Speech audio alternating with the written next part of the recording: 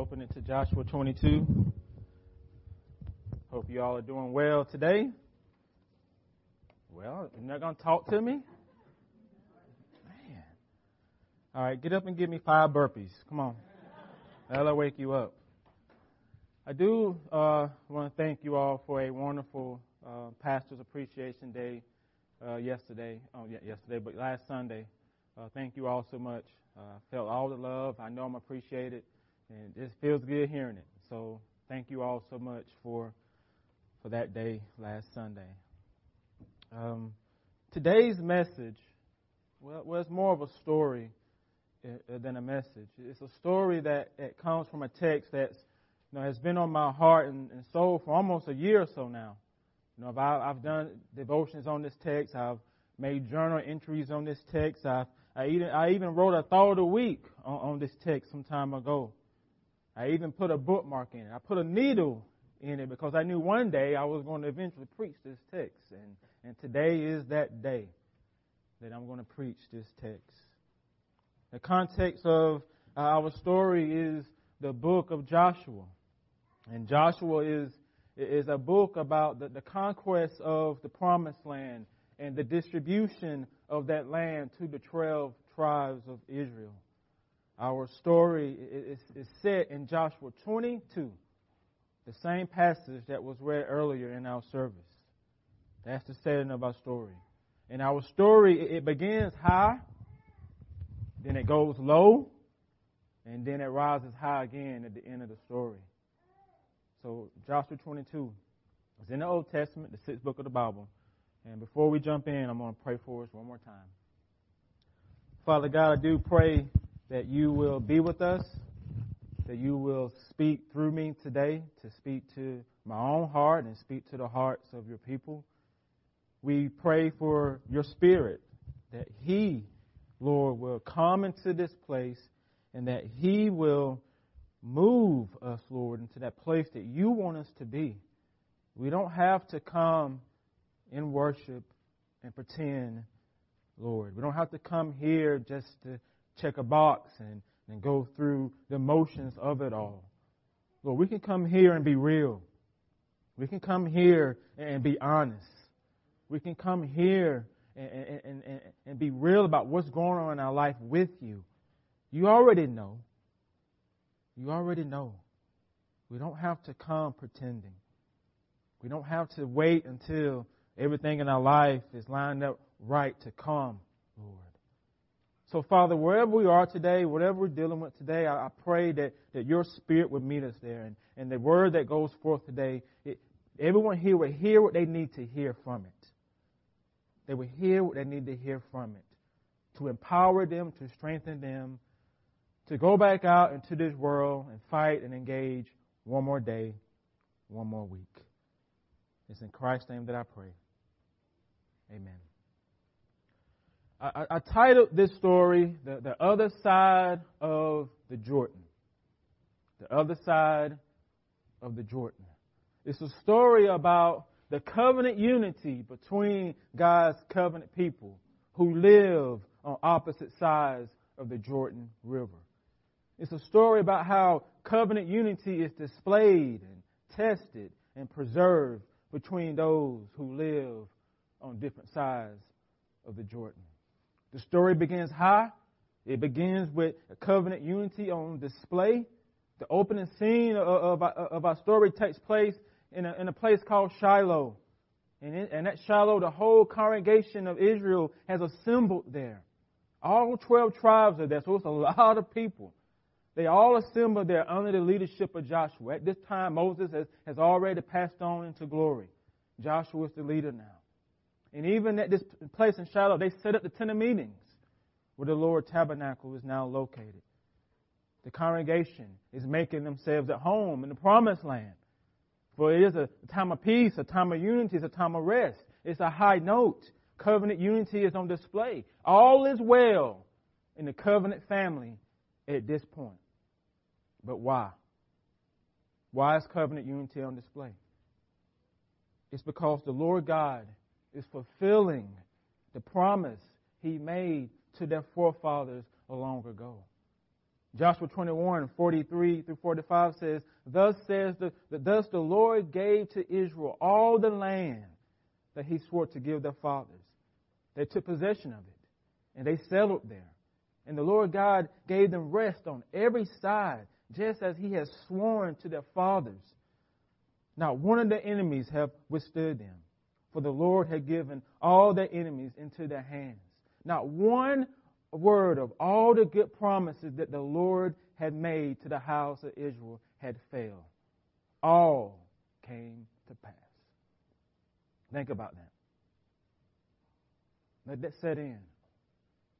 Not one word of all the covenant promises that the Lord had made to the house of Israel had failed. All came to pass. They all came to pass. So it's a time of celebration if you're Israelite. The Israelites are like long-suffering Cub fans. They're happy now. They're excited now. They're filled with joy now. They're on cloud 9 right now because they've completed the first phase of the conquest of the promised land. Now, each tribe has also received their land inheritance. Joshua and the high priest has allotted their land to them. So they've won the World Series in their mind. It's party time in Shiloh. So let's have a Yahweh parade, basically. And they shout to one another, God is good all the time, and all the time, God is good. Because Yahweh has come through. All his covenant promises have come to pass. And the whole congregation of Israel have gathered together in this place in unity, and it's on display, and it's beautiful. It's beautiful. And now in the middle of this celebration, Joshua summons 2 Israelite tribes and 1 half-tribe. He calls forward the Reubenites, the Gadites, and the half-tribe of Manasseh. He singles them out of all the 12 tribes. And there's a reason. Because there's a backstory to why he calls them out and summons them to come forward. And this backstory happens back in Numbers 32. Because back in Numbers 32, these 3 tribes made a commitment to their brothers, to Moses, and to the Lord God. They made a vow to their brothers, to the Israelite brothers. They would help them secure their inheritance in the land of Canaan. The 2 tribes and the half-tribe, they didn't want their inheritance in the land of Canaan, west of the Jordan. They wanted their inheritance to be east of the Jordan, in the land of Gilead. So in Numbers 32, that the people of Reuben, the people of Gad, they made a request to Moses and Eleazar the priest and all the chiefs of the congregation. They came to the leaders and said, if we have found favor in your eyes, let this land be given to your servants for a possession. Do not take us across the Jordan. We want to stay here. We want to have our inheritance on the east side of the Jordan. Now, Moses wasn't feeling this at first. He wasn't feeling this request at first. And he gave them that you got to be kidding me look.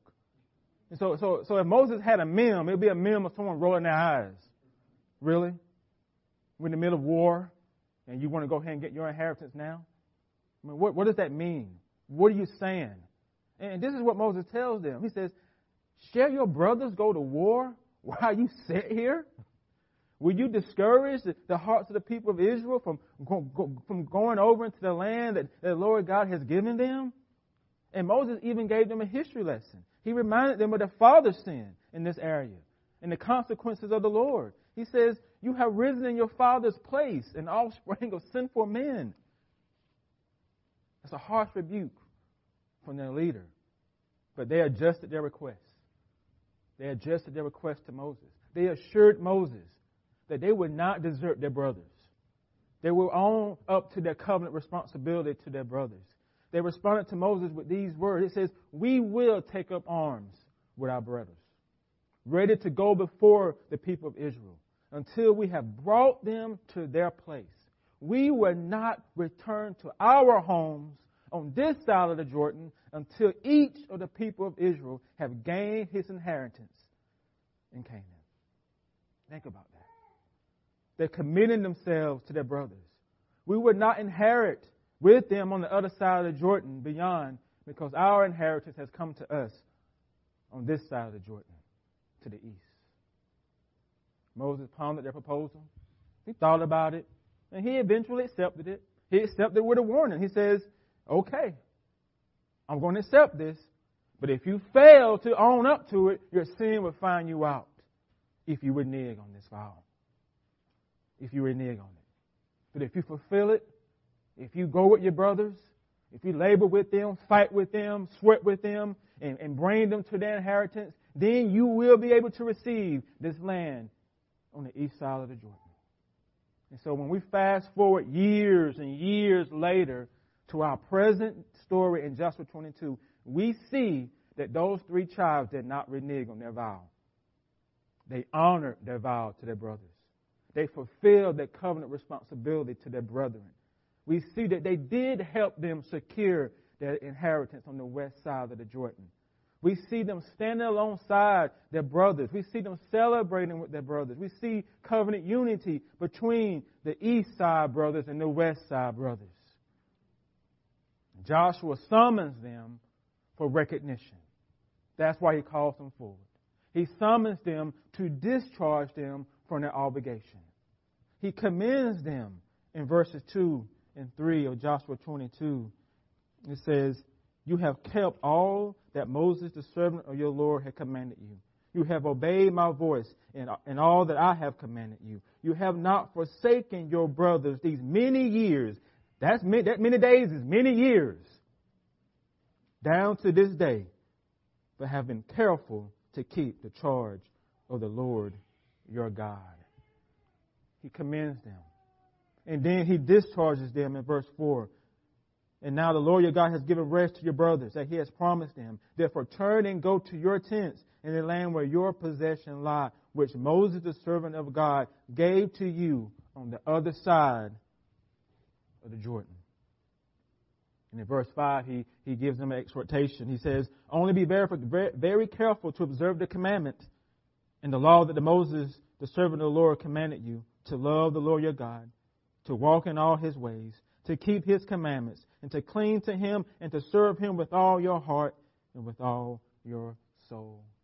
So he exhorts them to serve the Lord. And then he blesses them in verse 8. He sends them away with riches. So they get to take all this stuff back with them to the other side of the Jordan. And finally he tells them, go home. Your work here is done. You can go home now. The Reubenites, the Gadites, the half-tribe of Manasseh depart from their brothers in Shiloh in peace. They depart in peace. So they walk out of town high-fiving each other, fist bumping, chest bumping each other. They're doing that I see you head nod. Yeah, I see you. They're doing that Israelite fist of pride. Mm-hmm. Yes, we did it. We have overcome. The east side brothers and the west side brothers are displaying covenant unity. See, the eastern tribes and the western tribes are part of the same covenant family, even though they live on opposite sides of the Jordan. And the same is true for believers today. We don't all live on the same side of the Jordan. We do not. We live on different continents, different nations, different states, different cities, different neighborhoods. We attend different schools. We live on opposite sides of the Jordan. We're part of different ethnic groups, cultures, age groups, different education levels, different economic classes, white collar, blue collar. There's different denominations. We have different political views. We don't live on the same side of the Jordan, but we're all part of the same covenant community. Do you believe it? This covenant peace and unity between all believers should be on display. It should be celebrated. The covenant unity among God's people, it's like being in Times Square at night when you see all the displays. It's beautiful. That's what we should reflect.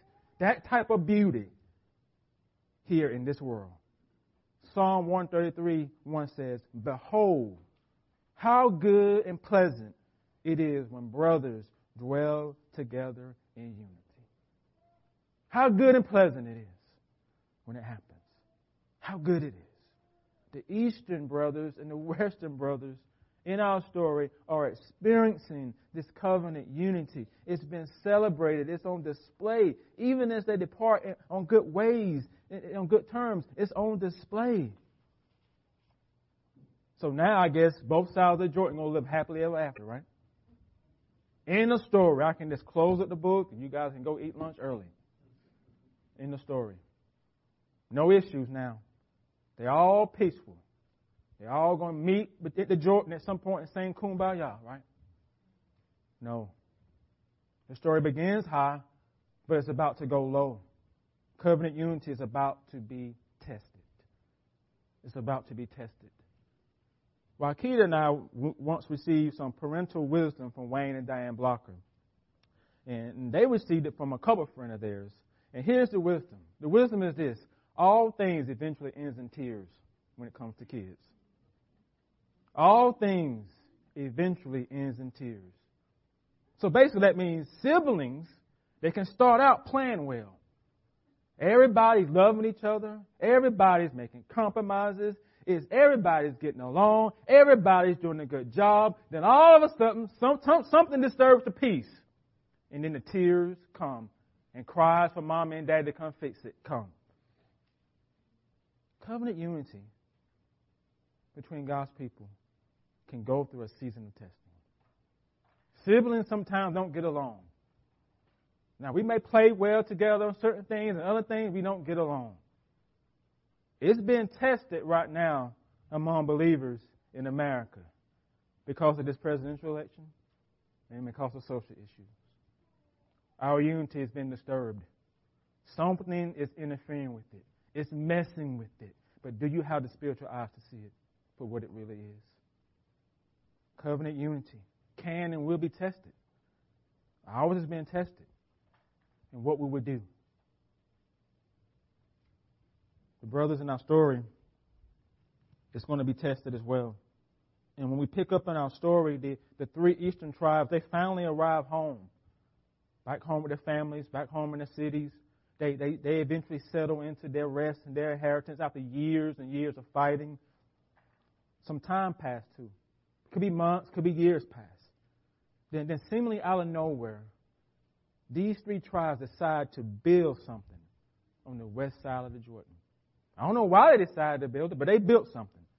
And what they built tests the covenant unity between the east and west side of the Jordan.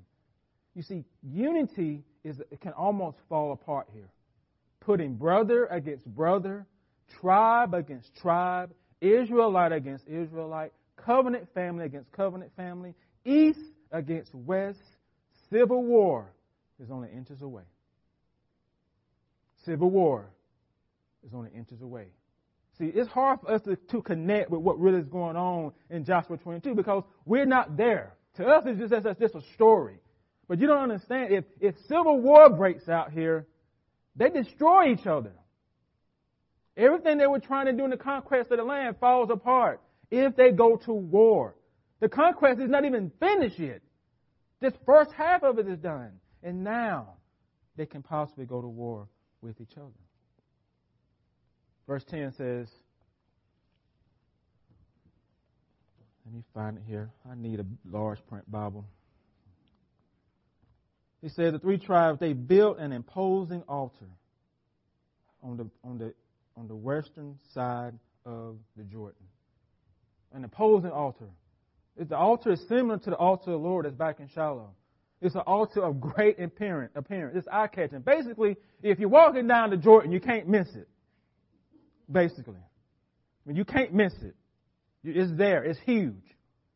And I don't know how word got back to the western tribe. I figure maybe a group of people were out walking by the Jordan River one day, and they walk upon this big altar, and they're like, well, what do we have here? What is this? And so I imagine this group hightails it back to the west side, and they spread the word throughout all the eastern tribes. And you know when a story passes along to people, how it changes and changes and changes. By the time it made it around the western tribe, who knows what the story was? But they all heard it. They all heard about it. And that's what the text says. In verse 11, it says, and the people of Israel heard it said. Now, all of them didn't see it. Word just got around. They heard it said that the people of Reuben, the people of Gad, and the half-tribe of Manasseh have built an altar at the frontier of the land of Canaan, in the region about the Jordan, on the side that belongs to the Western brothers. The Western tribes are like, this isn't right. No, no, no. The devil is a lie. They're wondering what's happening on the other side of the Jordan. What are they doing? How dare that the brothers replace the altar of the Lord that's in Shiloh? How dare they do this? Tensions are high on the west side right now. The threat level is high. It's on high alert. And the people are all into their emotions. And so they assemble once again at Shiloh. This time they don't assemble to celebrate. It ain't for worship. It's not to display covenant unity. They assemble to make civil war with their brothers on the other side of the Jordan. Verse 12, when the people of Israel heard of it, the whole assembly, all the western tribes, assembled together at Shiloh to make war against their eastern brothers. They're on the verge of civil war. They're on the verge of making war against the same brothers who fought alongside of them. Think about that. The same brothers who walked with them, the same brothers who sweated with them, the same brothers who celebrated with them, the same brothers who helped them secure their land. And now they're on the verge of making war with these same brothers. And it should be pointed out that these eastern tribes do have legitimate concerns, because I'm telling you that the altar doesn't look good. I mean, it doesn't look good at all. I mean, it does look like a breach of faith. It does look like the brothers on the east side are up to no good. It does look that way. It does look like they have turned away from the Lord. It looks that way on the surface. It's on the surface. The western tribes don't know for sure if the altar is a breach of faith. But yet they assume the eastern brothers are already guilty. They assume guilt on low information. They assume they have broke faith. They assume they have rebelled against the Lord. They want to make civil war without having all the information. They want to break fellowship on what appears to be a breach of faith. They want to make war with their brothers without knowing what is actually happening on the other side of the Jordan, without knowing the reason, without knowing their intent. Does that sound familiar? Does that remind you of certain believers? Does it remind you of yourself? Who are the brothers and sisters on the other side of the Jordan you willing to go to war with on what appears to be a breach of faith? What group of Christians do you possess low information about, but you're willing to make war with them? Our indifference is just as harmful as our assumptions when it comes to those on the other side of the Jordan. Are you going to make war with those brothers and sisters who don't vote like you on Tuesday? Are you going to make war with them because they don't agree with you politically? Are you going to make war with a brother or sister because of a Facebook post, because of a tweet? Are you going to make war with brothers and sisters because they may lean to the right or to the left politically? Are you going to make war with other Christians because their views on race and justice are different than yours? Are you going to make war on what appears to be sin? Are you going to break fellowship on low information? Are you going to make war without even going to the other side of the Jordan to have a conversation with a brother and sister in Christ? What are you going to do? What have you done? I guess it's the question. The Western tribes in our story, they are on the verge of doing that. Civil war is just inches away. But praise God for good leadership on the west side, because that's what stopped all this mess. The leaders stood up and led. The Western leaders, they calmed the tension of the people. They didn't feed into the fears of the people. They didn't play with their emotions. They didn't lead them down this path of division. They didn't edge them on to civil war with their brothers on the east side. The leaders wanted to preserve the covenant unity between the east and the west. And they reminded the Western tribes that they too have a covenant responsibility to their brothers on the other side. And that responsibility is this: give them the benefit of the doubt. Give them the benefit of the doubt because they're part of the covenant family like you. Remember what they did for you. They left all their people, their wives and kids back over in Gilead, and they fought with you for years. And now, off of what appears to be a breach of faith, you're willing to go to war with them without even crossing over to the Jordan to know what's really going on. The leaders know what Moses said in Deuteronomy 13, 12 and 14. It says, if you hear in one of the cities which the Lord your God is giving you to dwell, that certain worthless fellows have gone out among you and have drawn away the inhabitants of that city, saying, let us go and serve other gods which you have not known, then you shall inquire, make search, and ask diligently before you do anything. Notice what he's telling them to do. You need to do your homework before you go to war with your brothers. You don't go to war on appearances. You don't go to war on assumptions. You don't go to war on what appears to be something. You need to go inquire, you need to go search, and you need to ask diligently. You need to make sure your ducks are lined up in a row. You need to make sure all your T's are crossed and your I's are dotted. Inquire. Get more information. And this information can't be obtained by simply talking with people who live on the same side of the Jordan as you. You can't rely on people who live on the same side of the Jordan as you to tell you about life on the other side of the Jordan. You can't do that. You got to go to the other side of the Jordan for yourself. You need to go talk to the people yourself. Each of us need to take note of that principle. Because when it comes to believers who live on the other side of Jordan than us, we cannot listen to experts and commentators who live on our side. You need to go to those on the other side to know what's really going on. That's what you have to do. The Western tribes, they need to have a coming to Yahweh meeting with their brothers on the east side.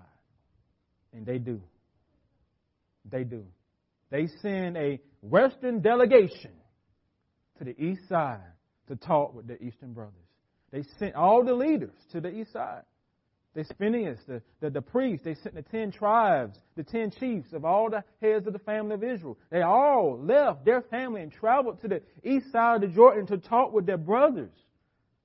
And when this delegation gets there, this is what they say to those 3 tribes. Because this delegation, they represent all the Western tribes. They're sitting there as representatives. So they speak for all those people on the east side. Thus says the whole congregation, what is this breach of faith that you have committed against the Lord your God? And turn away from Him and follow in the Lord by building for yourselves an altar this day in rebellion against the Lord your God. They want an explanation. They're giving them the benefit of the doubt. They want to know the reason that they're doing it. And at this point, they're not operating out of assumptions at this point. Because if they were operating out of an assumption, they would be at war right now. They would be at war right now. Because they would assume they were already guilty. They went to the other side because they gave them the benefit of the doubt. They went to the other side so they can hear the explanation, so they can figure out what's really going on. So they have covenant concerns about their covenant community and their covenant community. The Western delegation reminds the Eastern tribes that sin impacts the whole community. It's not just isolated to the individual or the group who committed it. He's saying that the covenant community is responsible to hold each other accountable for the sin that's in their presence. So that's why they go out of covenant responsibility. And so they give them 2 historical examples of how that happened in their history. They gave them the example of the Baal worship that happened at Peor. And they gave them the example of the sin of Achan when he took the devoted things that were meant for destruction. Because in both of those examples, sin impacted the whole community. The consequence fell on the whole community. And so the Western tribes don't want the Eastern tribes to fall into the same sin, because the consequence will impact the whole community. They even invite them back to their side of the Jordan to find if their side of the Jordan isn't clean enough. That you can come back and live with us. You ain't got to stay here. Just don't sin against the Lord. Just don't rebel. These are legitimate concerns being addressed face to face. Not through social media, not through tweets, not through Facebook, not through blog posts, but personal interaction. That's how they're dealing with it. Coming to Yahweh meeting face to face. Do you have legitimate concerns about your brothers and sisters who live on the other side of the Jordan? You should have concerns, because you have covenantal responsibility to them. And that's the problem with American Christianity. It's individualistic. It's not covenantal. We don't really value, we say we value the unity, but we really don't when we look at how we really live. We're connected covenantally in Christianity. We're not just existing individual on these little islands. I said this before. It ain't just you and Jesus on the island. It's you, Jesus, and all the other brothers and sisters. You're not the only child. I'm sorry to tell you that.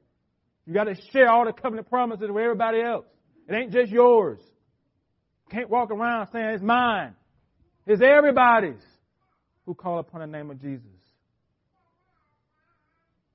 Don't be brothers and sisters who don't know, don't show, and don't care about what's happening on the other side of the Jordan. Because what's happening over there is going to eventually impact you.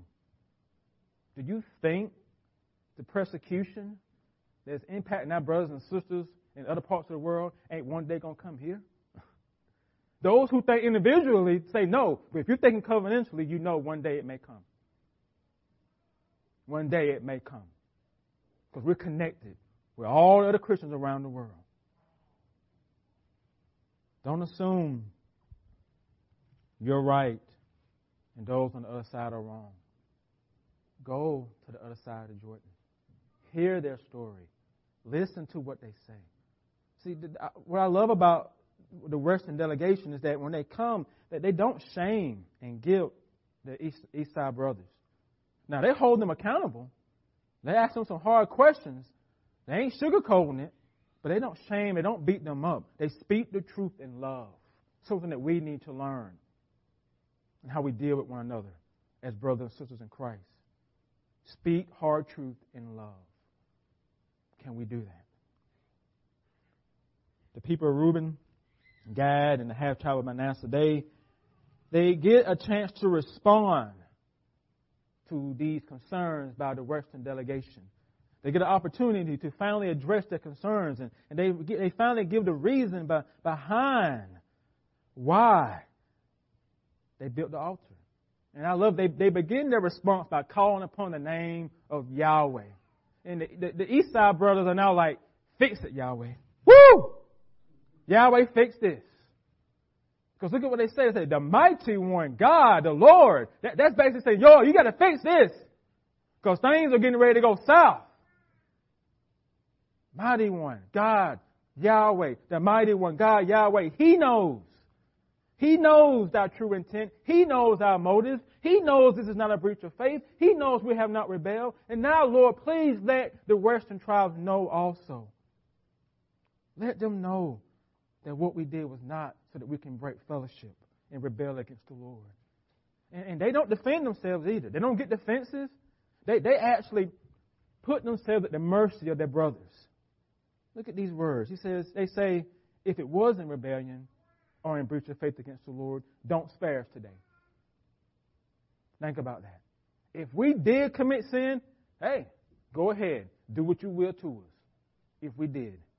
If we did build this altar to turn away from the Lord, or if we did it to offer burnt offerings and grain offerings, may the Lord himself take vengeance. They place themselves at their mercy. They're willing to accept the consequences if they have committed sin. But they haven't. It's not rebellion. It's not a breach of faith. They built the altar. They didn't build the altar to replace the one that was already at Shiloh. They built it for another reason. And when you hear that reason, you're going to notice something familiar. You're going to see that the eastern tribes also make assumptions about the western side as well. Both sides of the Jordan make assumptions about one another. The same is true for us as well. All believers living on opposite sides of the Jordan make assumptions about each other. The assuming is not just with one group. We assume the problem is with other people. We hardly ever think the problem is on our side. All of us do this. We all do it. The eastern tribe does too. They have assumptions, and they give in to their assumptions. I mean, they built this altar and assumed that their brothers were just going to be okay with it. I mean, come on. That's like my kid doing something to think, well, I guess Dad'd be okay with it if I do this. I didn't ask his permission. I'm just going to do it. I mean, think about it. How could they assume that their West Side brothers would not take issue with that? I mean, they just built it there and just left it there. They give no explanation. They didn't even go to the west side of the Jordan to talk with their brother. They just built the altar and went back home as if everything was okay. Assumptions are being made by them as well. And they also have legitimate concerns. They have the same concerns as the Western brothers too. And those concerns are covenant unity and covenant community. The difference is that the east side didn't travel to the west side to talk about it. They just built this altar. Verse 24. No, but we did it from fear that in time to come, your children might say to our children, what do you have to do with the Lord, the God of Israel? For the Lord has made the Jordan a boundary between you, us and you. You people of Reuben, people of Gad, you have no portion in the Lord. So your children might make our children cease to worship the Lord. Therefore we said, let us now build an altar, not for burnt offerings or sacrifice, but to be a witness between us and you, between our generations after us, that we do perform the services of the Lord in His presence with our burnt offerings and sacrifices and peace offerings. So your children will not say to our children in time to come, you have no portion in the Lord. And we thought, if this should be said of us, or to our descendants in time to come, we shall say, behold, the copy of the altar of the Lord, which our fathers made, not for burnt offerings or for sacrifices, but to be a witness between us and you. To be a witness between us and you. They had concerns that the future generations on the west side of the Jordan would come to see that the eastern brothers had no portion in the Lord because they lived on the wrong side of the Jordan. Because they lived on the wrong side of the Jordan. This altar was a copy of the one at Shiloh. It was built to be a witness between both sides of the Jordan, a witness to the covenant unity between them. It's a witness that Yahweh is served on both sides of the Jordan. It's a witness that Yahweh has people on the east side and the west side. And when these leaders, when this explanation is given, the Western delegation, they receive it. It's good in their eyes. They said, today we know that the Lord is in our midst because you have not committed this breach of faith, but you have delivered the people of Israel from the hands of the Lord. And so they depart again in peace. And when they make it back home, they give the good news to the Western brothers, and they're excited, and they bless the Lord. They no longer speak of making war with their brothers. And verse 24 says, the altar is a witness between both sides of the Jordan that Yahweh is God.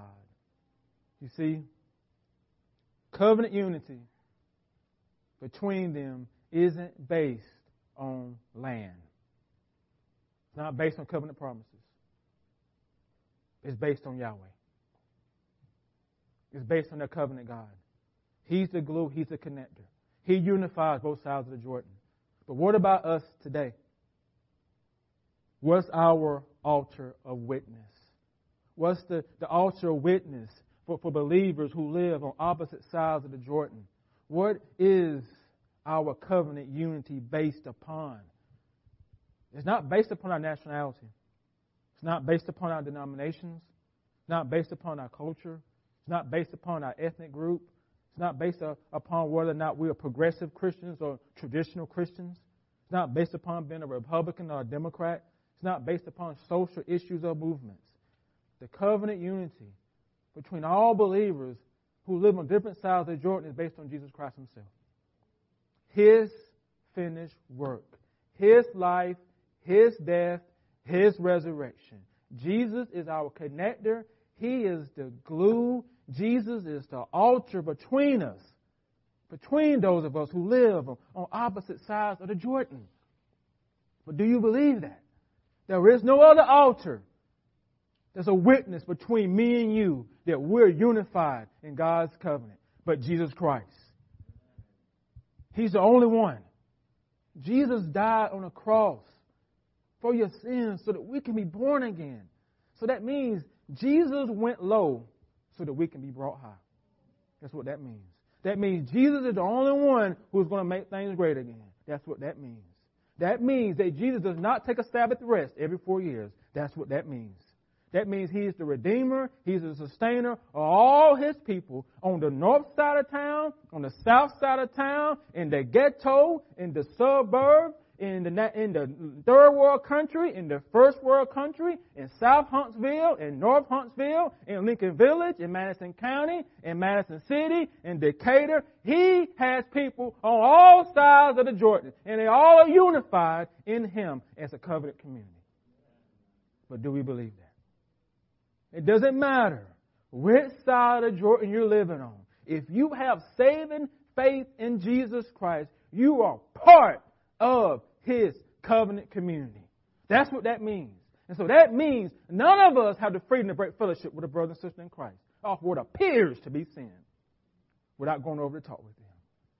Let no man take apart what God has brought together. Now that means if we think we have more in common with those who agree with us politically than our brothers and sisters in Christ, then we got it wrong. We got something wrong if I'm willing to lock arms with them as opposed to my brothers in covenant. Hold on, covenant with because of Jesus. We are stronger together. Not a political slogan, but in Jesus we are. Because here's the thing. We don't make our unity. He purchased that unity for us already. We've already reconciled because of His death on the cross. We just don't live it out. We just don't live it out. You are in covenant unity with your brothers and sisters in Christ. And I close with this reading from Ephesians 4. And it says, I, therefore, a prisoner of the Lord, urge you to walk in a manner worthy of the calling to which you have been called, with all humility, gentleness, with patience, bearing with one another in love, eager to maintain the unity of the Spirit in the bond of peace.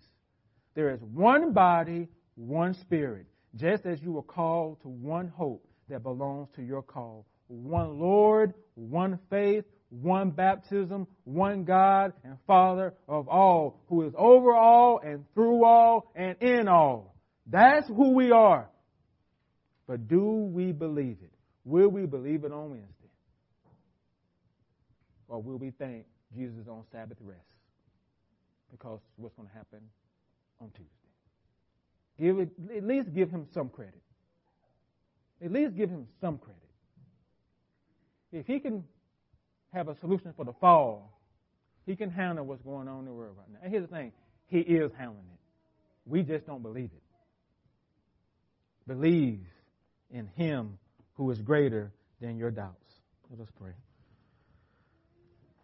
Lord Jesus, I thank You that no matter what side of life we live on, if we have faith in You, we are part of Your covenant community. And that our unity isn't based on covenant promises. It's not based on anything but Jesus Christ himself and his cross, his life, his death, his resurrection, his ascension. So as your people, as in this country, as we head out this week to cast votes and all those things, help us to know that you're not silent.